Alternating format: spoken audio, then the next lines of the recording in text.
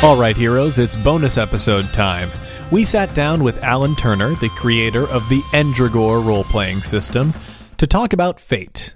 Similar to our Kenneth Haidt introduction to Gumshoe, this is going to go over the broad strokes of what you need to play Fate and what the different game terms mean. The episode's about 20 minutes long, and it should prepare you for any Fate session that you might be heading into. Fate is a pretty diverse and hackable system, so the different plays on Fate have different rules. You'll probably need to talk to your game master when you're starting up your Fate game, but this should give you a solid foundation to build on. With all that out of the way, let's get to the show. All right, heroes, it's bonus episode time. We sat down with Alan Turner, the creator of the Endragor role-playing system, to talk about Fate. Similar to our Kenneth Haidt introduction to Gumshoe, this is going to go over the broad strokes of what you need to play Fate and what the different game terms mean. The episode's about 20 minutes long, and it should prepare you for any Fate session that you might be heading into. Fate is a pretty diverse and hackable system, so the different plays on Fate have different rules. You'll probably need to talk to your game master when you're starting up your Fate game, but this should give you a solid foundation to build on. With all that out of the way, let's get to the show. A printout that, so I've been doing this thing where I, like at the American Indian Center and various other organizations, I've gone and like run the game. Mm-hmm. And I have like a set of handouts I give to people to make it easier. Cause I always have people say, hey, we want you to come and run this horror game with our 10-year-olds. Like, yeah, okay. So I have to, bring things down a few. Spooky. So, but just in terms of the abstract nature of things, because I think most people, when you do think of games, and the problem with Fate is that there's a lot of non-discrete stuff and people are used to discrete options. Mm. And so you have to get people to a point where they get that. So, let me give you the rundown. Start with the dice. Fate uses these. Each of you should have 4 of these dice. Okay. Note that it doesn't matter if they match. Just take 4. And you know that the die have, they're 6-sided dice. There are 2 sides that have a plus on them, mm-hmm. 2 sides that have a minus, and 2 sides that are empty. Mm-hmm. Basically, the way they work is you roll the dice, and you tally them up by comparing your positives versus your negatives. And that gives you your base total, right? And so that base total can range from -4 to +4. Does that make sense? Mm-hmm. Okay. So, in addition to that, you're going to have other things that modify those rolls. So, the 2 major things are skills and aspects. Mm-hmm. Everything in the game is, measured on this difficulty scale called the ladder. It starts at mediocre. Let me bring that out so you can see it better. It starts at mediocre, which is a +0. And then it goes up to, in the case of Endragor, it goes up to mythic, which is a +10. It also goes down to -4, which is abysmal. Very rarely will you have anything that's giving you negatives like that, but, your skills are going to be measured in terms of how good you are with them, and they're going to be categorized by one of these ladder names. So this is a little bit like the old Marvel Superheroes role-playing game, if you ever played that, where things are like, excellent and amazing or whatever. So, you can either use the word or you can use a number. But so, for instance, if you look at your characters here, everybody has a set of skills that are great, a set that are good, a set that are fair, and a set that are average. Mm-hmm. Everything that's under great, you get a +4 on those rolls. Everything that's under good, you get a +3 on those rolls. Fair is a +2, average is a +1. Anything not listed, you just have it at +0.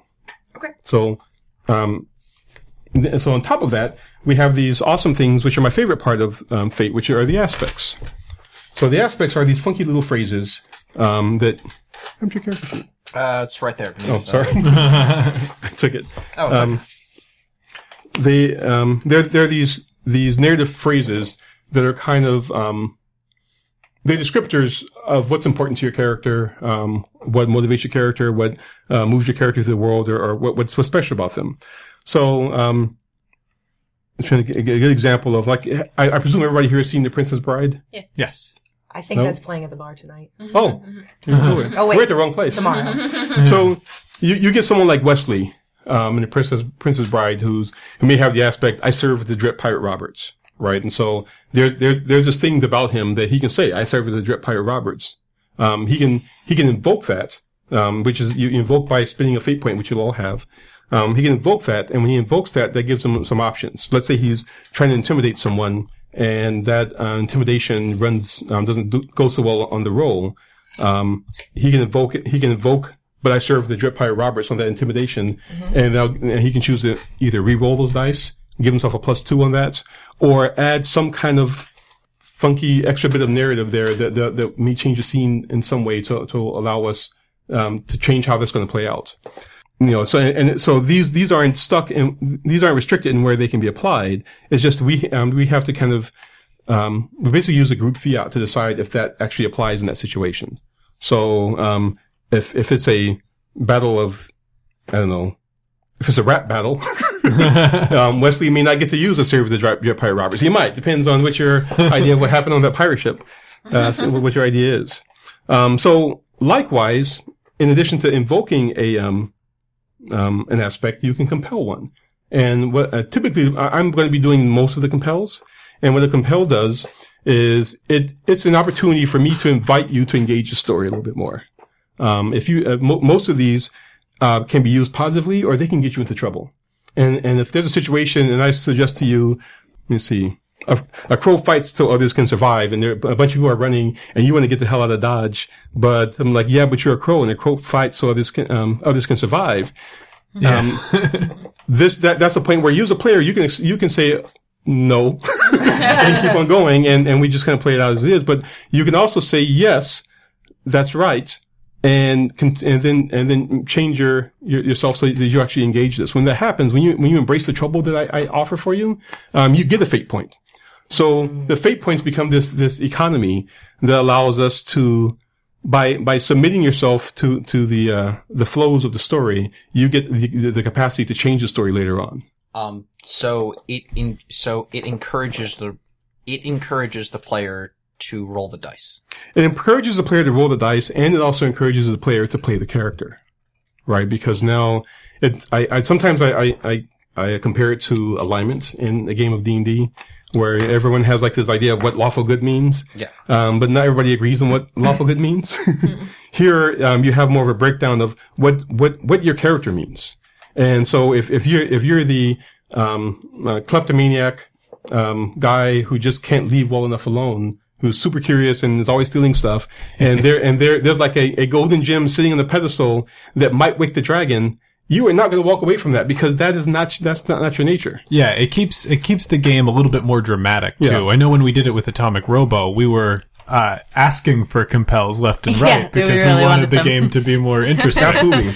And go ahead. I just had a quick question about something mechanical. What are the colors on aspects? That's a great question. So in Edragor, there are a lot of non-standard fate things. One of them being that when we sit down and make characters, these aspects come out of this process, kind of like your traditional fate phases process, but they're called your winters. Sure. And every winter is a moment of survival for your character. And so, like, there's a winter of childhood, there's a winter of adolescence, there's your first adventure. But these are surviving a winter is a big deal in this world, because nights are longer, all kinds of crazy stuff comes out after you. So you create you come up with your winters. From the winters come these aspects, and there are two winters that are important. The black one is your nightmare aspect. And that nightmare aspect is something that I can compel and you can't say no to. This is something that is deeply rooted in your character's being, and is an issue that they're dealing with. In a Logor campaign, these things actually will be the source of a shiver. Shiver are the monsters that come up in the night to get people. And that will allow me to bring that shiver out on a regular basis to hunt you, harrow you, do whatever. But, in the case of like Three Hair and Laughing Moon here, this is a character who, lost his family because the people wouldn't fight for him. Mm-hmm. And he, sat there and watched his family die. So I can compel the hell out of that. Mm-hmm. and you have to engage it. And then there's also, every character has some connection to the mysteries, which is the magic of the world. And so everyone has a winter of awakening when the mysteries touch them somehow. And that's what the blue ones are. So everybody has one, even if you're not a magical character, you still have a little bit of magic. And so each of you has an aspect that is tied to one of the mysteries. If you you can use that aspect normally, or you can invoke it as a mystery aspect. And in that case, you actually use the mystery that's in parentheses and tell how you make that apply to the situation. But consider that to be kind of a wild talent kind of thing. You don't have control over it. It just kind of happens. So it's encouraged that you actually create a narrative moment that is, like, let's say you're a person who had some connection to time and you're a warrior, and like when you get really up against the wall, the world just seems to slow down for you. That's just something that happens. It's not like, a big special power. When you do that though, however, you take stress. It's a little overwhelming for your character. So then I guess that should take us to the next piece, which is stress. Well, actually, no, there's stunts. So every character also has stunts, which also supplement their use of skills. And the stunts, again, vary from character to character. These are very much like your feats in D&D. Some stunts are pretty straightforward, like literate. If you have literate, you can read and write a language. But not having literate doesn't make you, somebody who's a trouble. Yes, you are literate. Fantastic. Books aren't important anyway, so. For instance, they just get you into trouble. The crows here, have a unique weapon. It's their crow lance, which is this two-inch spear. You're a specialist with the crow lance. So in addition to just using spears, you're badass with spears in general because that's one of your great skills. Fantastic. But when you have a crow lance in your hands, you basically have another +2 to that. So that, this lets you stand your ground against a horde and just, tear things up. Crow style represents the martial art, and then that gives you access to, you have mysteries, and your mysteries are all used basically through martial arts maneuvers. Yes. So you're like, a kung fu wizard. Other people have different kinds of stunts. See, literate, defensive fighter, which, gives you a bonus to dodge and defense rolls. Extraordinary counselor, when you're really trying to do rapport or medicine to help someone, ease through a sorrow or a pain. Again, these are things that in a long-term campaign show up a lot. In a short-term campaign, maybe not as much. It gives you bonuses to those roles. You're very helpful with that. And I'll go over other people's in a minute. So stress, anytime you are engaged in a conflict, the conflict can result in stress. Stress can come at you as physical stress, which comes off of your health. And it can come at you as mental stress, which comes off of your composure. Whenever you take stress, you get to decide where it comes off of. So you may be in a boxing match and someone punches you in the face where you can say that didn't really hurt me, but it winded me, or it caught me by surprise. And so that's more mental damage than it is physical damage, which is true for boxing, right? You have to wear them down mentally before you can, pull them down. There are a number of boxes that people have.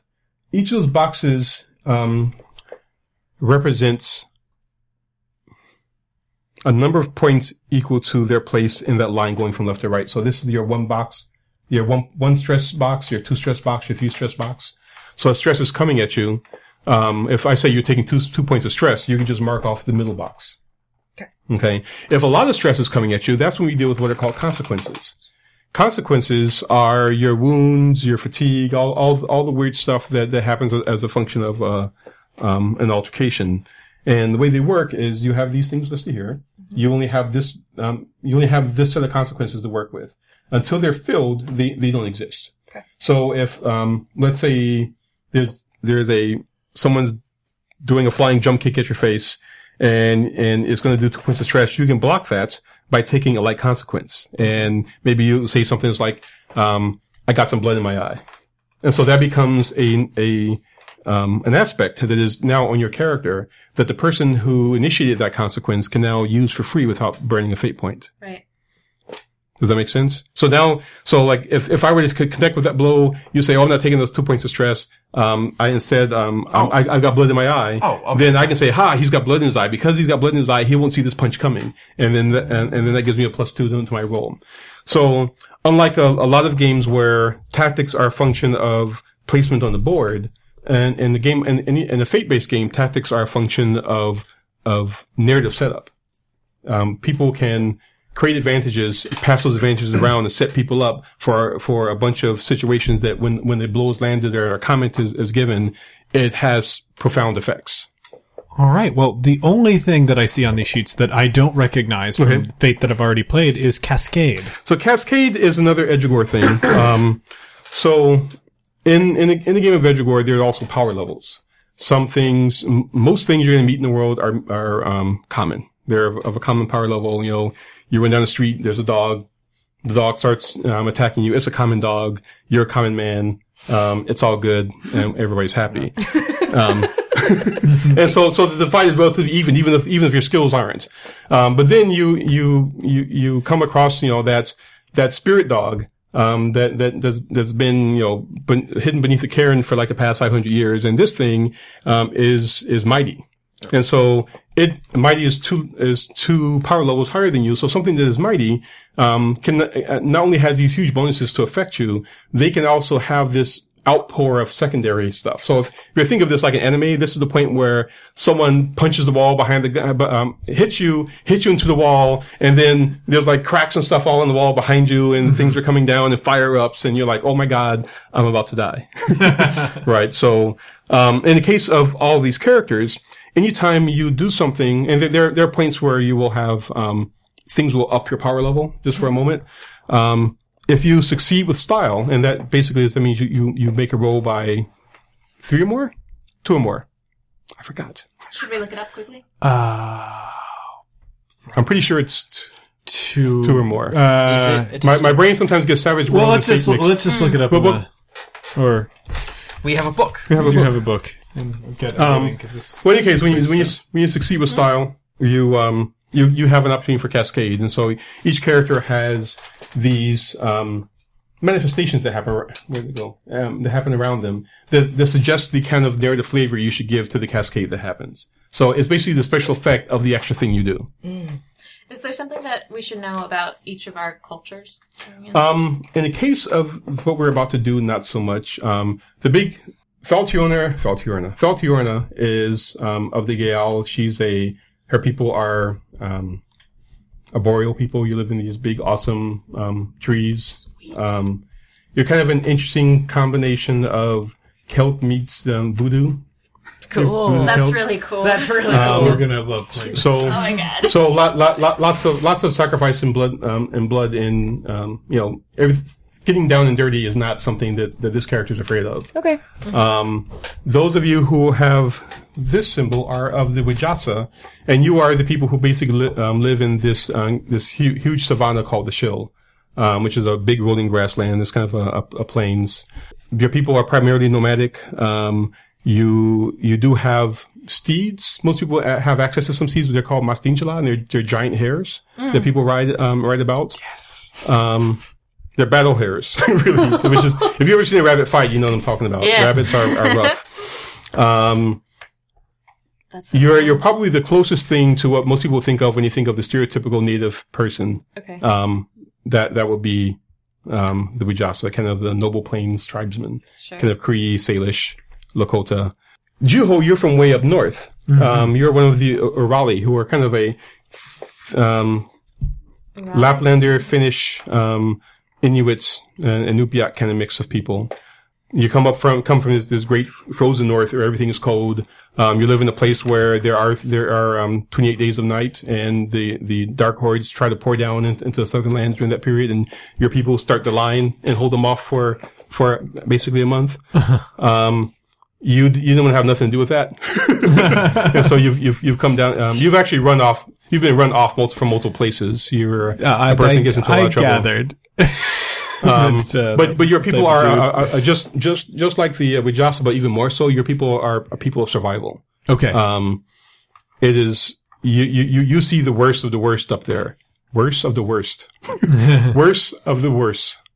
There's no sausage involved. Three Heron, you come from the far southwest. Your people are these really, really, really tall people. You're, I guess if I compare them to modern cultures, you're kind of a Pueblo Mid-Zulu, combination. You're these very tall, dark-skinned people who live in this place called the Sunder, where they're like these cliffs that just go from the waters, up to the sky. And you live in this vertical lifestyle. So you've kind of built this kind of parkour culture where you're running from cliff face to cliff face, running across ropes and stuff, trying to survive in this vertical world, because up above you are these great rainforests, where the sun doesn't reach. And so dark things are up there all the time. And in the waters, you can only go so deep because the waters get dark. Oh, man. So you're kind of stuck in between. Okay. I know we're crunched for time, but but upon hearing that, my question is, so does the in-between get sunlight? Because if the It rain does. It does. It does, and there's this whole questing process for your people where people, young men and women are expected to go up, and find place for people to live. The problem is they've been doing that for so long that young men and women are getting scarce. And so there's a lot of people coming out to look for help to bring them back over into the Sunder. And that's kind of how you wound up in this space. Yes. All right. So I am going to save that. And All right, heroes. Hopefully that provided you with a good foundation for Fate and a little bit of information about Edragor, which is going to be coming up next week. Thanks for hanging in with us through these technical glitches, and I will see most of you later this week on Campaign and Critical Success. See you next time, heroes!